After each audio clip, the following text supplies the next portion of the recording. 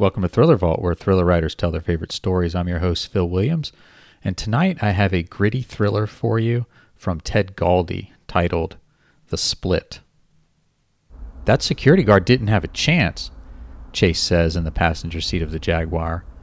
Gavin, 38, stocky build, chuckles at the wheel. Oh man, Chase says. When he saw your gun, then you told him, wait, what was the exact thing again? I don't want to mess it up. Either we're leaving with the hefty bag, or you're leaving in a body bag. That's showmanship. You need a little of that, you know? I can learn from a guy like you, man. I really can. As Gavin drives deeper into the Nevada desert, Chase reaches to the back seat, grabs a black hefty bag of cash, and begins counting it. In a few minutes, he says, after the split with Dorian, we should walk away with about 60 G's each. Not bad. Game-changing, for me at least. I know you've probably done bigger. This will give me a boost. Finally get that new apartment, take my girl on a trip. Chase flips through his phone, stopping on a photo, angling his screen for Gavin to see. Beautiful, right? Gavin glances at an attractive brunette with sleeves of tattoos about Chase's age, 19, posing with him at the Caesar's Palace pool. Super hot, Gavin says. Nice. Smart, too. Smarter than me, that's for sure. Don't talk down on yourself, kid. You did a solid job today. Dorian's a good boss. Keep that up. Keep your head down, and he'll take care of you just like he's done for me. How long you been working for him? 5 years. Come September. I had a corporate gig. Was also running a forged ticket business out of my apartment at night for all the shows the tourists go to at the hotels. The cops had no idea what I was up to, but Dorian did. Found me and offered me a position. Soon he turned this into a career for me. Don't know what I'd do without him. Wait, you worked in like a regular office with regular people? Microsoft Outlook, the building key card on my waist, cubicle, the whole deal. Damn, man. Chase brushes his long blonde hair from his eyes. Gavin the director of business involvements. I don't know, is that like a thing? What are the things even called? My title was senior supply chain administrator. I think one of the guys my mom dated when I was a kid was called something like that. Well, I feel bad for him because it sucked. Really boring, I bet. Of course, but that wasn't the worst part. It was all the BS. Like you walk in and there's this unspoken agreement that nobody can act like themselves. It's like they want your brain on so you can do the work, but the rest of you off, and everyone goes along with it. Like, what's an example? Alright, when you're in a meeting with a moron, which happens almost daily, and they have a dumb idea and all you want to do is tell them it's a dumb idea and walk out so you can finish your own work, you have to sit there for an hour with a fake smile on your face while they go through a PowerPoint. What's a PowerPoint? You don't want to know. And you could never speak of money. The real reason everyone drags their ass there every day, you have to walk around acting like you're not there for the paycheck. Like you're not there to pay your rent and buy food and take a chick out on a date or whatever, but because you're excited about the company's core values. Sounds like a cult. It basically was. But what I do now, what both of us do now, at least it's honest. This is our work. Gavin points at the hefty bag of cash on Chase's lap. We don't pretend we're working for anything other than the money. They veer toward the latitude and longitude coordinates of the meetup spot. Gavin's phone vibrates in his pocket. He checks it. A text message from Dorian. Update from my snitch in the Las Vegas PD. He said the strip club's security guard told cops he saw a young guy staking out the back exit last night. No mask. When they watch the surveillance video, they'll have Chase's face. They arrest him, they're going to try to get him to give me up. I only know him a few months. Don't trust him enough to take a gamble. You're going to have to handle this before it turns into a problem. Gavin's shoulder muscles tense. He pictures the last sentence of the message in his head, goes over it a couple times and writes back. You mean handle permanently? Dorian replies. Yes. Music, bro? Chase asks. Gavin flinches. You alright? Chase asks. Fine. So, music? Sure, whatever, sure.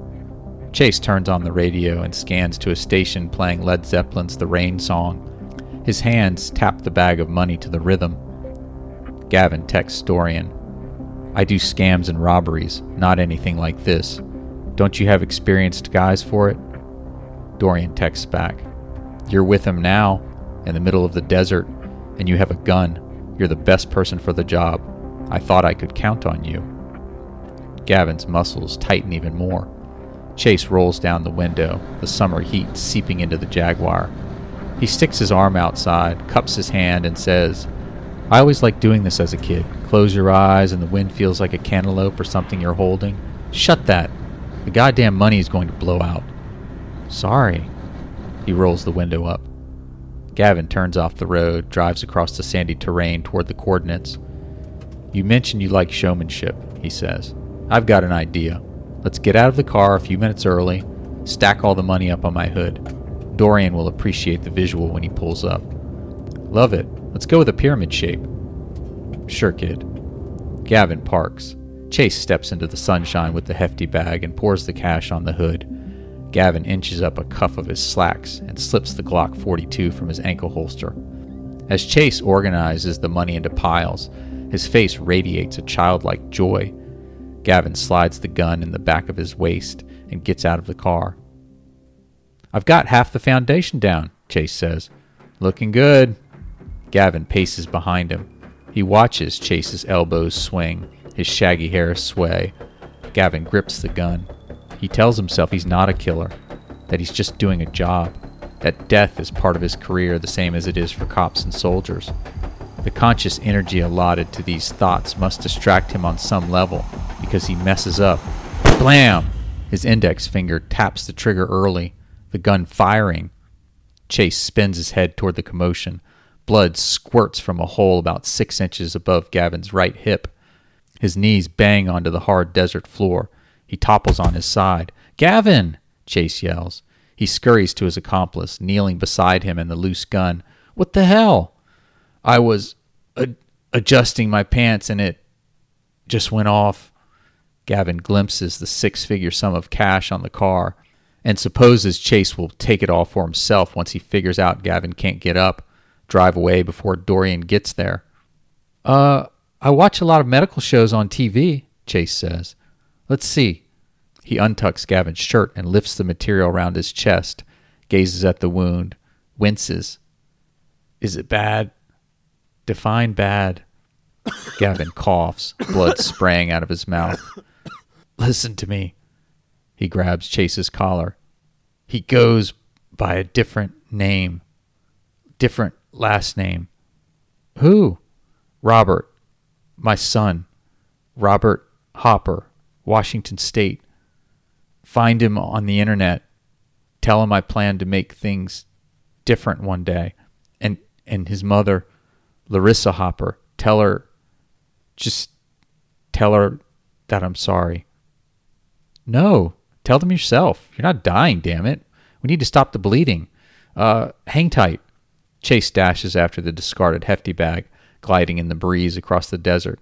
He snatches it, hustles back, and ties it around Gavin's torso, applying pressure to the gunshot. We've got to get back to Vegas. Bring you to a hospital. Chase helps Gavin to his feet, hooks Gavin's arm around his neck, and leads him to the car's passenger seat. Then loads armfuls of money into the trunk, leaving scattered bills behind, and climbs behind the wheel. He starts the engine and makes a call.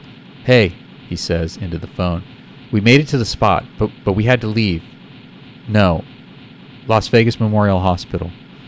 He explains to Dorian a gun mishap, assures him the situation is under control, and hangs up. They drive. The numbness that's been in Gavin's toes and fingers swells through him. By the time the Vegas Strip appears on the horizon, he seems to himself a disembodied mind. Don't go inside, he says. Where? The hospital. Cops are usually there. They know your face. Know you were part of the thing at the strip club. What? No, they don't. Trust me, they do. How? Now's not the time for questions. Just drop me off. Park my car in the visitor garage. Leave the keys inside. Keep Dorian's cut in the trunk. You take mine. Walk away. Get out of Vegas. The state. Go with your girl. Start a new life. That's your money. You're going to live. You're going to have a chance to spend it. Why? Holy shit, kid. No more questions. It's yours. Now shut up about it. As the Las Vegas Memorial Hospital comes into view, Gavin's eyelids close. He loses consciousness. Blackness for a while. When his eyes open, he sees the outline of his legs under a blanket, an IV needle in one hand, a fingertip pulse reader on the other. He blinks a few times, his vision clearing, the details of the hospital room emerging. Under the blanket, he notices plump white bandaging over his gunshot. Soon, a nurse knocks on the door. She explains to Gavin the successful surgery he underwent, tells him his belongings are in the bedside drawer. He thanks her, then stares out the window for a while at the setting sun. He grabs his cell phone and texts his ex, Larissa. Hey, I know it's been a while. Hope you're well. I had a strange day. In a bad way, but also a good way. Made me think about things. I know you'll never take me back, so I won't try, but I want to be a bigger part of Robbie's life. I'll drive up, say once a month to start. In about 40 minutes, she replies, You have some balls. We don't need you. Keep doing whatever it is you do with those people in Las Vegas. Leave us alone. He writes back, I know you don't need me, but Robbie might. If not now, someday. You really want him to grow up not knowing his father? Larissa, you had your opportunity with me, had your opportunity to be a father. Apparently that wasn't an exciting enough life for you. Gavin, it was a confusing time for me. I needed a change, and now I'm ready for another one. Once a month isn't much to ask. Larissa, why assume Robbie wants anything to do with you? He has a great relationship with Walter. You coming up here will only confuse him. Gavin, who's Walter? Larissa, I have my own life, same as you. Gavin, of course, you're right. None of my business. But I'm the boy's father. That is my business. I just want a chance. Over an hour passes. She finally replies, We're not setting up a monthly thing. Come up here next week, take him to lunch. That's all I'm allowing right now. Gavin, I can live with lunch, and I apologize for everything back then. You were right about a lot more than I gave you credit for. Larissa, okay. A smile spreads on his face. He turns on the television with the remote. After flipping through channels, he stops on a reality show about fixing up houses. He watches 3 back-to-back episodes of a marathon, the sky out the window turning dark. A knock on the door. Standing in the entryway is Dorian, mid-50s, shorts with expensive loafers. He holds a plant with a get well sign poking out of the soil. How you feeling? He asks. Holding up? Dorian sets the plant on the night table and sits in a chair beside. Smiling, he pats Gavin on the thigh. If the bullet entered a couple inches over, Gavin says, I'm a dead man. Lucky. You've always been. Not in the casinos. Nobody is. They're rigged. Legally. Good business. Perfect business. You should apply for a permit. Dorian laughs. Gavin does too. A cough interrupts him. They taking proper care of you in here? Dorian asks. Seems so. If not, you let me know. I'll talk some sense into them. Appreciate that. What medicine they giving you? I don't know. They say penicillin was discovered by accident. You hear that? No? Sounds made up, like an urban legend. A pause. Would you call something like that an urban legend, or is that just for scary stories? I don't know. And why urban? You hear urban, you think big city, and most of these are about small towns. Like a ghost that walks around every now and then in a small town's graveyard. Too many people in big cities for stories like that to catch any momentum. Too many witnesses to say they never happened. Legend alone sounds too epic. They had to add a word in front of it. Probably should have gone the opposite direction. Said rural legend instead. Now that makes some sense. They stare at the television. On it, an energetic man smiling for the camera as he whacks wood with a hammer. I have to kill you, Dorian says. Gavin studies his expression, searching for a hint of sarcasm, but finds none. Huh? Thought I owed it to you to tell you in person, instead of just doing it. What, Chase? I told you to take him out. You didn't. So now I have to take you out. Those are the rules. He's not a threat to you. He's fleeing Nevada. The cops will never bring him in for questioning. Dorian stands. If he's really gone, I'll spare him, but I can't spare you. Other employees know I gave you the order, and now they know you disobeyed it. So if I don't take care of you, it makes me look like someone who can be disobeyed without consequence. And with a reputation like that, you can't remain boss of a criminal organization very long, now can you? Don't you want your money from the score? Let me live and I'll tell you where it is. Jesus, Dorian, this is nuts. I've been loyal. My reputation is worth far more than a few $1,000s. I didn't cross you. I was doing what you asked. This was just a mistake. I believe you. Still, you didn't get it done.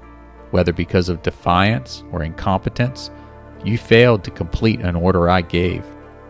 Gavin is silent for a while. You won't get away with this. I've gotten away with it plenty before. Who are you going to go to for help? A rival of mine? You have any idea how much you'd have to pay to off a guy like me? Or no, maybe the cops? What would you even tell them? Gavin picks up the gift plant and launches it at him. Dorian steps out of the way, the pot slamming into the wall. You asked me before, Dorian says, if I have guys on my payroll who specialize in this sort of thing. I do. They're waiting outside. Heal up. Walk out of here on your own 2 feet with some dignity. Then just let it happen.